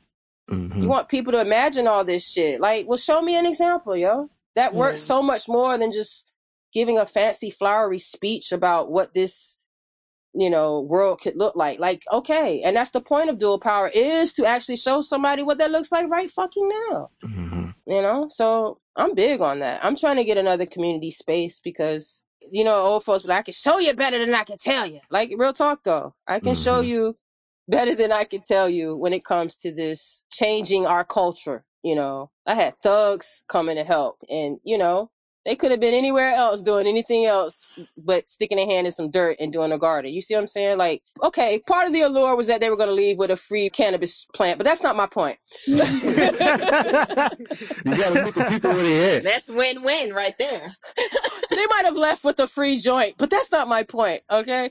They got up in there and they were able to be exposed to so many other things as a result of it. So we gotta be, in a non-arrogant way, always out there and trying to kick it with our people. Like, yo, let me show you this, fam. No, come here for a second. Boom. People don't want to just hear you talk. They want to see, feel, understand that this could be something real and tangible. Because if I'm going to change my life and do all this revolutionary shit, that's a big deal. Yeah, it is, sis. You're right. It's a big deal. But here's a community right here. You got a community and we only trying to get bigger. If you don't have shit to show them but some fucking flyers, what the fuck I'm going to do with a flyer? Like, I live in the hood. That flyer going to protect me from bullets, the police, hunger, social workers. You know what I'm saying? We need some power right now. Yeah, I think the point you mentioned about intentional community building is really important, because I think that's a really good way to show people how we can intentionally keep us safe. We keep us safe, as they say. And like, it's definitely like the most prefigurative way that I could think of right now that really illustrate to people, like, this is how we could build what will actually keep us housed, fed, and protected. Yeah. Real talk. Absolutely. A block, buy a building, buy a house, buy an apartment complex, buy a school. And when I say buy, I mean, like, you're purchasing it. Like, hopefully someone else is coughing up that money. That's another reason that Black, Indigenous people of color don't want to fuck with quote unquote white leftists, because where's your fucking cough up the dough, cough up the resources, cough up that telephone number that you have. That's the one telephone number that I need. Like, don't hold on to that shit. How are you really an accomplice to what we're doing if you're not riding or die with me? Like, it's just talk. It's just bullshit. You're a settler. And until you start to be against settlerism and holding on to everything and that you shouldn't even have in the first place, then it's going to be problems. That is a contradiction, right? And it can be solved clearly by them doing what they need to do. Like, we shouldn't be having to bang our heads about how do we fund shit. I look at some of the shit that these groups in the 60s and 70s, they came up with all kinds of millions and millions of dollars because it was the time and people understood, the assignment, as they say now, this person understood the assignment. We need motherfuckers to understand the assignment, yo. I always say this. I'm going to say this on every shit I go. Where are our boats? Y'all got boats. Where are our land to water vehicles? Where are our helicopters and our planes? Y'all talking revolution. Stop playing. Talking revolution and going on cruises. It's like, come on now. What fucking money? In the middle of a pandemic. Y'all. Right. Talk about settler mentality. They're on our side because they read Sankara. Like, they good. They on our side, right?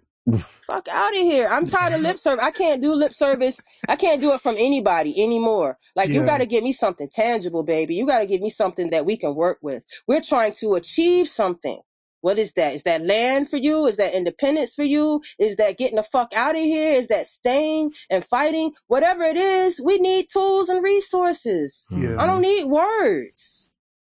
And so a lot of people are tired of these empty words and they can't fuck with the white left because they're sick of that shit.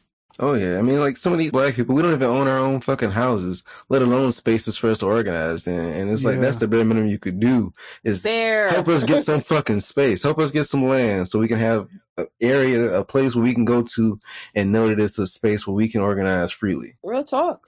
And Real that was talk. one of the questions I was going to ask is, what do you think are some of like the issues that cause so much tension between like, you know, BIPOC leftists and the white left? But I mean, we basically said most of everything Yeah, here. that's really it. They be The bullshitting. inconsistency, the bullshit, they be bullshitting. They playing games and they know what they have that can be utilized and they know that they could be doing way more than they are. They don't want to acknowledge that they're fucking settlers.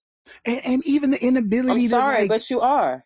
the inability to like deal with their own whiteness, I find to be jarring. I mean, isn't that like day one leftist shit where it's just like, I don't know. Now you're seeing I mean, this just look at push, how many people still call themselves allies. It's like we've moved way beyond that point. but it's not even that. But Like I've seen people on, you know, I'm not gonna name the podcast because I mean it's just some authoritarian like fuck shit. It's total fuck shit. But they had on this journalist who like was essentially who wrote this really shitty article where he used some of the work of Khalil Gibran Muhammad, this great, he's sort of like a crime scholar. He wrote a really good book on like the history of criminalizing blackness, but he used some of his writing as like a way of saying that the fact that a lot of the mass spree shooters who are majority white males, he basically uses his argument to say like their whiteness had nothing to do with them being mass spree killers, which is the most insane thing I've ever heard. Because if you look at American history, the nation state of America was essentially founded by a bunch of like white mass murderers. So I don't really. Yep. But this is on a leftist podcast. Like you're defending. You're saying that whiteness, you're essentially trying to do whatever you can to maneuver around having to directly critique this artificial invented thing called whiteness. I just found it to be jarring. Like that's the shit that really just fucks me up. It's an issue. And so I'm at the point where, you know, and the elders told us, like they said, the white left won't shit back in the 60s, you know, so they've had plenty of time to correct that shit and not bring it into like 2 more generations after that and birth new generations of people who ain't shit, you know, still claiming that they're about the movement.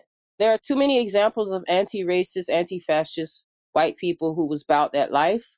You know, the Marilyn Bucks and David Gilberts of the world and the Susan Rosenbergs and the Laura Whitehorns, who I've actually got to meet. That was one of those days where I had to act all cool. I don't usually get excited about meeting folks, you know, but actually when I met Laura Whitehorn and Susan Rosenberg from the Weather Underground, I was like, oh shit. You know, like I don't often see white people who like really went so hard that they had to do years and years and years. And it wasn't just for white revolution. Like a lot of that shit they were doing in conjunction with the Black Liberation Army, Republic of New Africa, the Black Panther Party. Like that was some real accomplished shit. Like everybody wants to just talk about John Brown. Like it was hella people in the 60s, 70s, 80s, 90s that was fucking about that same John Brown life and and really put it all on the line and gave up. And a lot of them were bougie kids who like, fuck that shit. They were using their money, they were using their blondness, their blue hair, you know, their blue-eyedness and all of that shit.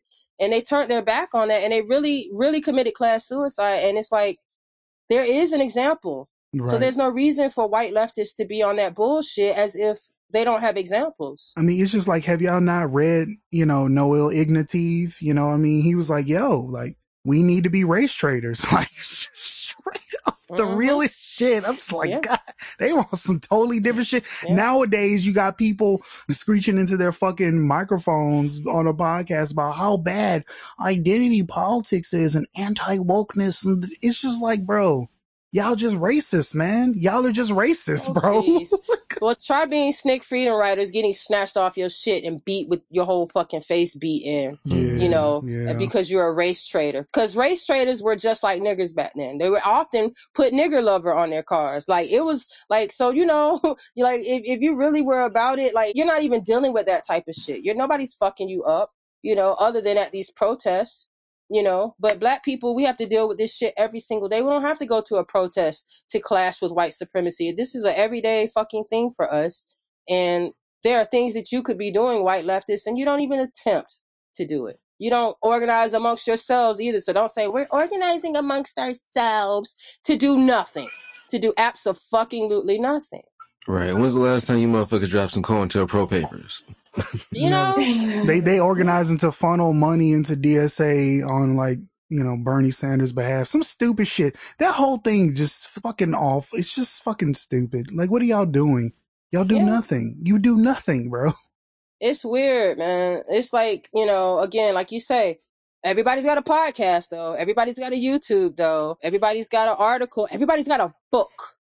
Check me out on this anti-fascist book club, and I'll be reading my new book. Like, everything is like intellectual and book tours, and it's very little revolutionary action, if you will. Revolutionary honesty. Yes. Oh my God. And radical, grasping from the roots. Like, nobody's grasping anything from the roots. It's not radical. Like, it's the same old polished bullshit, and they just throw some anti-capitalist terms in there, and it makes it all right. But it's not all right. It's not all right. And yeah. Anarchism, socialism, so white. It is. New hashtag. It's so white. How do you? New hashtag. It is. How? And then you got, on the opposite spectrum, you got Black anarchists and you have Black socialists trying to find our identities, because that's not a one general thing either. You got reactionaries, you got quote unquote hoteps and ashy onks and I'm with that. Patriarchal, the patriarchy and the pick-me sisters shaming sex workers and everything. I mean, we got a lot of things. People might say that they're socialists. They might say they're Pan-Africanists. They might say that they're, anarchists. People have a lot of cultural things. It's still, at the end of the day, a cultural reset for Black people, for white people, for indigenous people, because we've been in this empire all this time, and that shit is rubbing off on us. We have to constantly, constructively criticize our fucking selves. Nobody is above, checking out. I'm always looking in the mirror like, bitch, you on some shit. Now, what made you think that you... And then I'm looking back at myself with my blood like, yeah, you're right. That was some fuck shit. Let me go apologize. I don't know what the fuck I was on. Like, this is the shit we should be doing. I need everybody to check their own shit.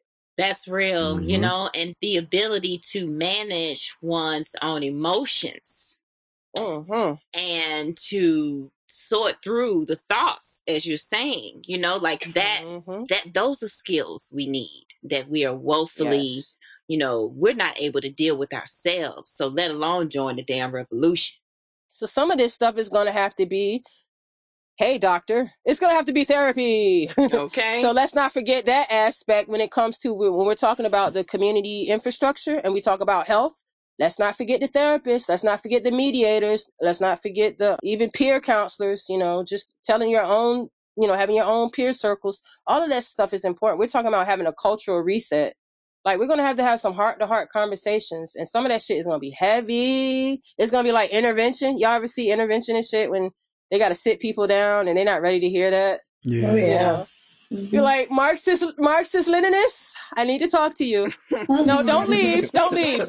Lock the door. Lock the door. I still No, sit down. love you. And then a narco-communist in the corner laughing. We're like, you're next. You're next. So don't even get comfortable.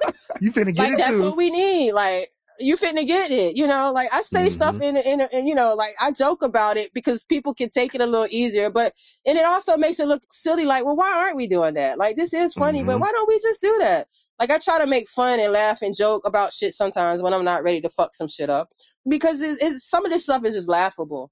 It's silly. And again, I always say we get in our own ways of progress. Not progressive. I didn't say progressive, but progress. And we need to do some serious soul searching and analyzing of shit that's not working and deal with it.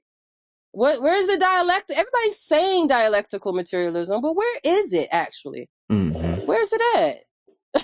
And for that matter, and I wanted to throw this out there one last time to ask before, because I know we're getting kind of long on the pod so far, but for me, I have an analysis of all of this shit with regards to that. Materialism is like, capitalism is kind of designed to extract all the fucking joy from everyone, as well as, all the resources from the earth.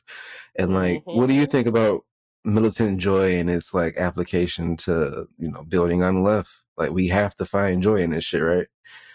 How do we do that?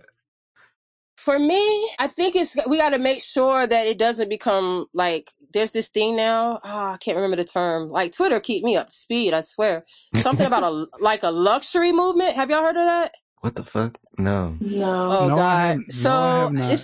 Oh God, y'all, it's awful. All right, brace yourselves. So if I'm getting it right from what the Twitterverse said, it's basically like black and brown people who feel like we should have luxury above all else, and you know, we don't believe in this and suffering and poverty, and it's almost like some prosperity religious type shit, but just like for turning up and having nice things and allowing you to forget that capitalism and exploitation is the reason that, you know, that you have it, and also that a lot of black people can't have these things, right? So we want to make sure our joy isn't set on some gross ass shit like that, like you said, like, look at me, I'm over here in Fiji, cough, cough, cough. Look at me, you know, like we don't want, Right. we don't want our joy to look like some settler bullshit, right? Right. But joy that feeds and nourishes, like there is no African revolution without dance, right? Without song, right? Like that is who we are as, you know, African, you know, Afro-Indigenous people. And so it's connected directly to our indigeneity. It's directly in our soul. We couldn't separate it if we want. We laugh, we joke, we like food, right? That is who we are as Indigenous people. So that has to be, if we're talking about decolonizing, we've got to bring some joy back into it. One of the things that impressed me when I was a youth, when I would look at the South African protests, is that actually turned me out. Like the dancing, you know, they might have the spears in their hands, or they might be, you know, and they be imitating the sound of the AK. They be like, ka, ka, ka, ka, ka. It used to blow my mind. Like I was ready to get on the plane, go to South Africa and throw down. You know what I'm saying? Like, I was like, this is amazing. I got that same feeling when I saw Dead Prez. You know what I'm saying? Like, oh my God, they doing martial arts to the beat. What the fuck is this? Look at his dread swinging. You know, like the joy is so important. It's why I do hip hop. You know, it's why some people won't even listen to what the fuck I'm saying until they like find out that oh, this music is good. Let me listen to her. Like literally, you know. She made me happy with this song. I'll listen to what you have to say now. Like it even changes people's whole attitude, you know, when you got a little joy going with it and how you deliver something. So it's important for us to recuperate and heal too. We're not fucking robots. We got to heal, you know? So we have to have it. Like it's important. It's a lot of killjoys sometimes in the left. That's another reason that lumping and so on and so forth don't want to fucking be down with it, because it looks like it's no fun, like it's just robotic, and so you gotta turn up and make that shit interesting. Like I hate that shit too, and that's not how I live. Humorless ass niggas on the left. I cannot stand killjoy ass niggas, no fun ass niggas. I like joking and roasting, bro. It's like, well, what do you mean when you like, bro? Like, just take your face out of the textbook for a minute, bro, and just laugh, bro. Crack a joke. Have some fun. So militant they can't laugh, bro. Like, and not realizing they're just feeding into the system, you know, fucking killing joy, and it's like that's what the system wants. They don't want us to have no fucking fun. That's why it always amazed me. I was like, damn, man, black people still had babies in the middle of this fucked up shit. Yep, we sure the fuck did. We had babies, we had joy. I would imagine the Maroons were doing it. Up in the mountains, out in the swamps. Like, that's why I say I always bring it back to the Maroons. Like, it's like, damn, what would the Maroons do? Clearly the Maroons were fucking. Well, that's one. Because we here, ain't we? Okay. So, you know, I know it was a little spirits going around. Somebody probably had some secret herbs to chew on. You know, like everybody, what time it was. Like, we enjoy ourselves.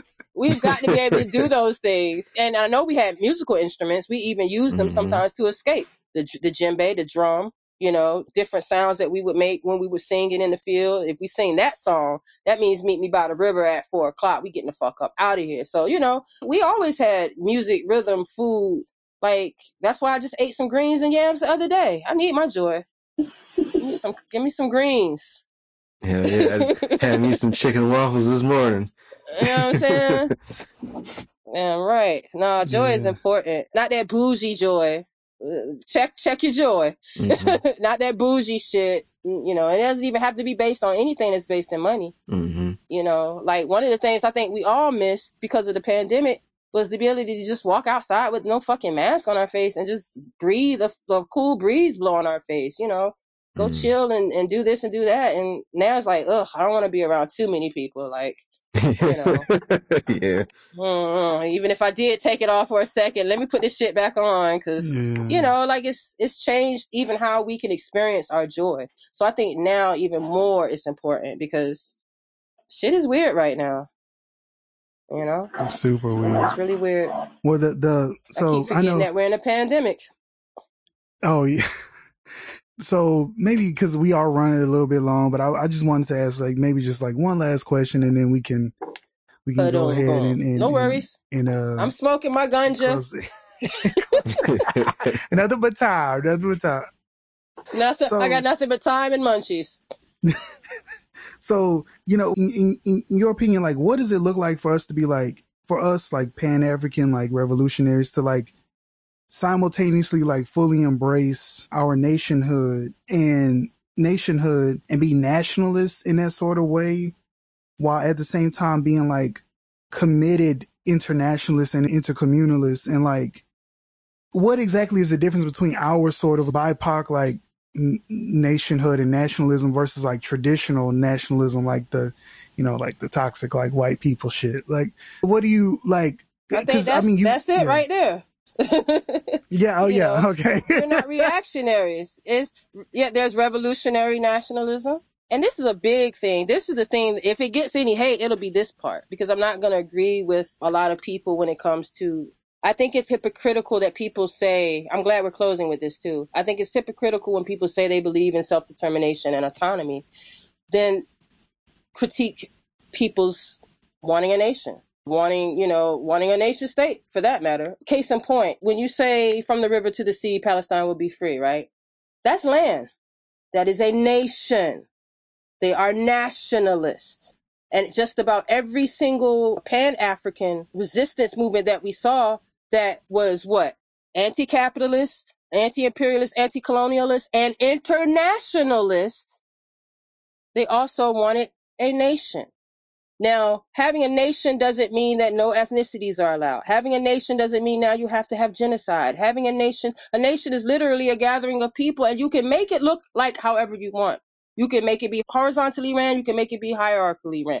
That is always going to be the choice of the people, though. It cannot be some outside force. It definitely is for Black, brown, indigenous people to work that part out, and not for the settler to have any fucking opinion about it. It's a conversation I want to have with Black, brown, indigenous people. I do not want any settler having any say-so in that, unless you're talking about what you can do to assist in making it happen. Pan-Africanism, is not at odds with internationalism. Everything unless you're talking about Umar Johnson and some of this new neo Pan-Africanism that has nothing to do with scientific socialism, that has nothing to do with, anything but sort of a cultural, what they used to call pork chop type of nationalism, just reactionary and knee-jerk and often patriarchal and homophobic. And we're going to have to understand that that's reactionary and there's revolutionary. And revolutionary nationalists are internationalists. And some are intercommunalists. And there's even people like Kwesi Balagoon where you can't even say, what the hell? I feel like him. I'm a bolshelist. I'm all over the place, right? I'm open to many different things. But he was a part of the Republic of New Africa as an anarchist, though. He wasn't into the hierarchical aspect of us being able to achieve independence in land, but was open to what that would look like as an interpretation, while simultaneously being a freedom fighter for all oppressed people who are fighting imperialism. There's no way that we can do this. Either if internationalists, intercommunalists, however, whichever. But it cannot be done with just this nation state mentality of just my nation, type of Americana type of nationalism where, everybody else is under them. I hate when they always say we're the greatest nation in the world. I'm like, get the fuck out of here. There's nothing great about this genocide. That's what we should not be looking like. That's what we're a nation in and of the fact that for 400 years we have built up an actual community, a nation of people with similar backgrounds and languages. And it's a cultural, connectivity that we have that goes all the way back to the space of our indigeneity in Africa. We are a nation. It doesn't mean that you have to be a Nazi, a fascist, This is a part of the imagining that we have, the Afrofuturistic look that we look. What do we want our reality to be? I keep saying, I think what we are going to do is create something that has never been done. I think that. Because things have tried, man, it didn't work so well. Some things were militarily attacked. We talked about that. But there's some things that we are imagining now about what our future is going to look like that has never been done. And so that's where I am with it. Of course, I'm for, if people want their nation, have your nation. If you want your autonomous liberated zone and your confederations and your commons, I'm all for that too. I'm not for anyone oppressing anyone and forcing anything on anybody. And I think that's what autonomy and self-determination is all about. And we are in one fight. Huey got that right. We're in one fight against one thing, and it would be best that we all work together, and as opposed to trying to put out these fires all individually. It's not going to work. And we've always done our best liberation work when we worked in an international aspect. So that's all I can tell you. I keep my mind open. I'm not looking to be an oppressor. I'm not looking to help oppression. But I know people have different routes that they want to take in their own path. And I respect that. That's something I think about in terms of like when I'm imagining like what a nation for us would look like and what nation building would actually look like. I imagine a sort of like black Machnovania, right? Or a black revolutionary Catalonia, or like a black that'd be lit. Shinmin. I think it's called the Shinmin Prefecture from the Korean anarchists. Like I imagine that, you know what I mean? And how incredible that looks. But at the same, like while having that, but simultaneously being connected to other societies similar to that, but like globally. And that's just something I think about. It's just, I just been reflecting on what Huey talked about in his intercommunalism speech about the phase of going into communism, or what communism would look like, would be this transformation in our humanity. Like we would really come to truly know ourselves and know our desires and who we are, because we're not living under all the domination, all the hierarchy, all the stratifications. And we're not who we really are. There's no interference there. There's no intervention there. And that's something because everything that we do has been interfered with. Everything. Yes. I often say that they interfered our course of history. And so we're literally sitting here with a paper and a pen. It hasn't been done yet, y'all. Like every day, if it feels frustrating you, just think about it. Well, it hasn't been done. So we haven't failed, right? We're trying to get to a space from being oppressed to liberating ourselves. Like Jalil Muttaqim said, we are our own liberators. And that's a fantastic book. I love that fucking book. But yeah, like we haven't failed. We haven't even gotten there yet. Our ancestors played around a bit. The Maroons were the first ones. They were the visionaries. They was like, look, y'all, this is what it can look like. And it can last for hundreds of years. It can last for a couple of weeks. It could be whatever we put into it, right?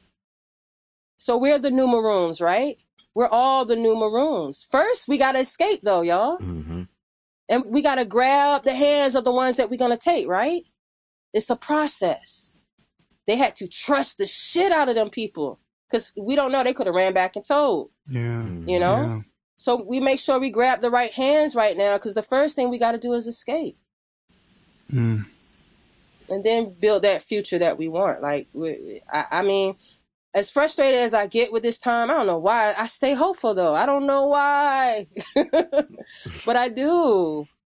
I'm a sucker. I'm a sucker for the thought of actual independence and freedom and being able to do what we want, how we want to do it, in a way that is not destroying this and ripping apart this earth.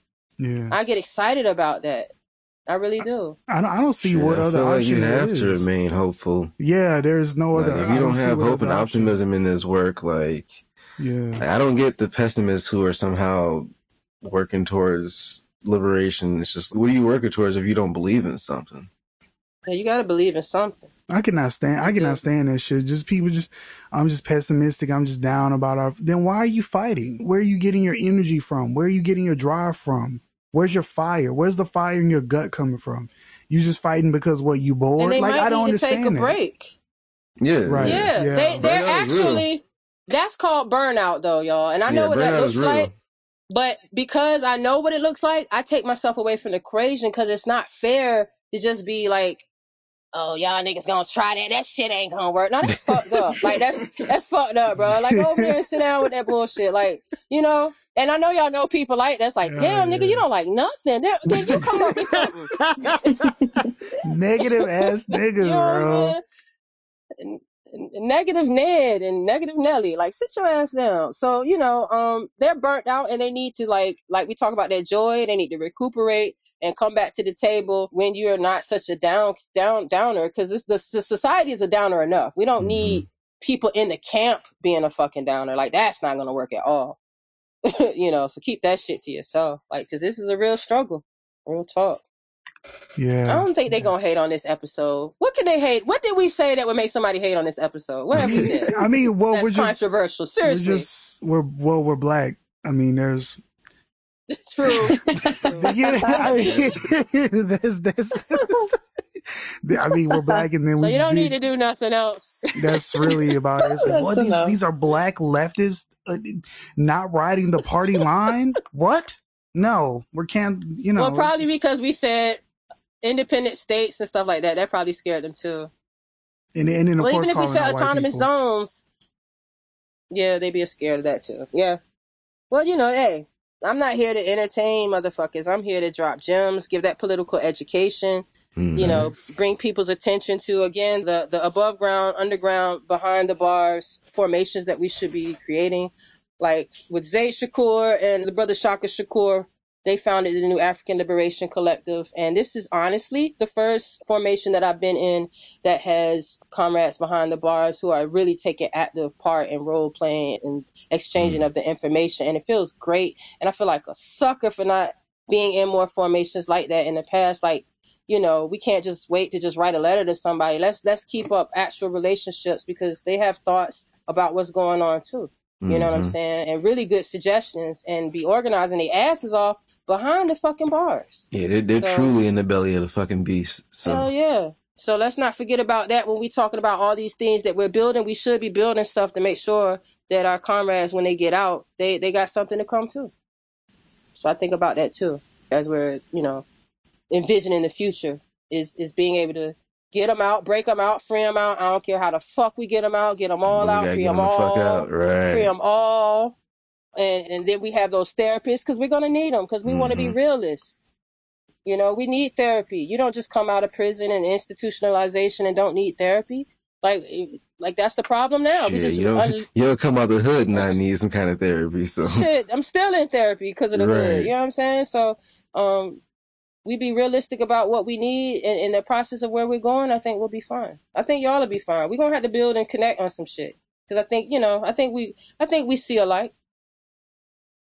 Absolutely. Hell yes. Hell yes. It's way past time we made these networks happen. Because we don't have a lot of time left. From the planetary scale to the way that the fucking state is ramping up. Like, we got to get on our shit. Real talk. Yeah, they wilding down here. Thank you for talking about this. You know, I'm sending out a SOS. Like, please, somebody help. Like, we need a band together. They bugging down here. But this shit was lit. This is great. This is wonderful. That's what's up. I'm glad we finally did it. Yes, this is just awesome. Thank you so much for coming on and blessing us with your perspective, with your experience, with your knowledge. We are definitely going to. We got to keep linking up, because this is just this was incredible. Thank you so much. Do you have any last words you want to leave people with, or anything else you want to say or shout out or anything like that? Keep doing mutual aid. Don't stop studying. Don't forget about the prisoners behind bars. Check out the artists and so on and so forth in your communities around you. They have a lot to say too. They have a lot of input, and some of them are just waiting to be the next Emory Douglas or so forth, to be, you know, activated. Melanie Cervantes, you know, to be put and utilized for the movement. I think I'm just proud of everybody who's been pushing and struggling, you know, just don't give up. I know it's difficult, and that we have 24/7 surveillance and whole entire entertainment networks telling us not to do this. Thank God our ancestors are stronger than that though, right? So yeah, you can catch me on Marooncast anytime. Check out the episodes. It's on all of the major podcast networks. It's also on Channel Zero Podcast Network. It's on SoundCloud, Apple, blah, blah, blah. I've got a new EP coming out. When I post it, it will be on simile.bandcamp.com. Right now, you can still check out Trap Liberation Army up there. But From an Outlaw to a Maroon, that's going to be tight.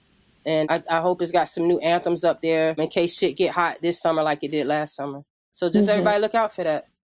Absolutely. And free the land. Yay, Hell yeah. hey, hell yeah. That's what's up, Simma. Awesome. Appreciate talking to you today. Thank you so much. Appreciate y'all. Absolutely. Yes. Peace, Yes. y'all. Bye. Peace. Absolutely, absolutely. All right, everybody. Well, this has been another episode of 1,000 Cuts. I'm your host, Demetrius, here with my comrades Chanel, Ashley, and Glenn. And thank y'all for listening. Thank y'all for supporting. Y'all know where to find us. Appreciate all the love. We will talk to y'all next time. Peace, solidarity. Take care. Stop you in the parking lot with these bars I got. Popular juggernauts with flames till your log is hot. Naughty Norfolk and often when we walk about them freaking crackers, trackers try to snatch us for the auction block. Maroon music, the goons use it, and when that beat drop, I do lose it 3 times dope. I'm 2 Rubik's Cube.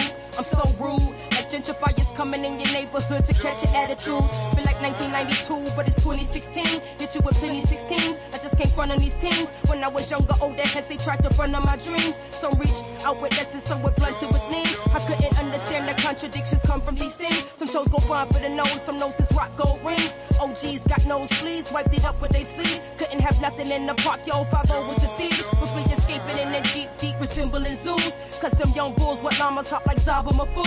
In the basement be the bangers boo. I can teach a thing or two. In the thatch, riot like a frat boy in a pumpkin patch. 1 for the revolution, 2 for the flow. If the break boys are dancing, you should probably go. If the MCs and DJs be rocking to 4, and the graph writers getting up, you already know. And yo, 1 for the revolution, 2 for the flow. If you see 12 coming, you should run, Joe. Matter of fact, 1 fast, bro, don't run slow. They wanna get you in the case, since you already know.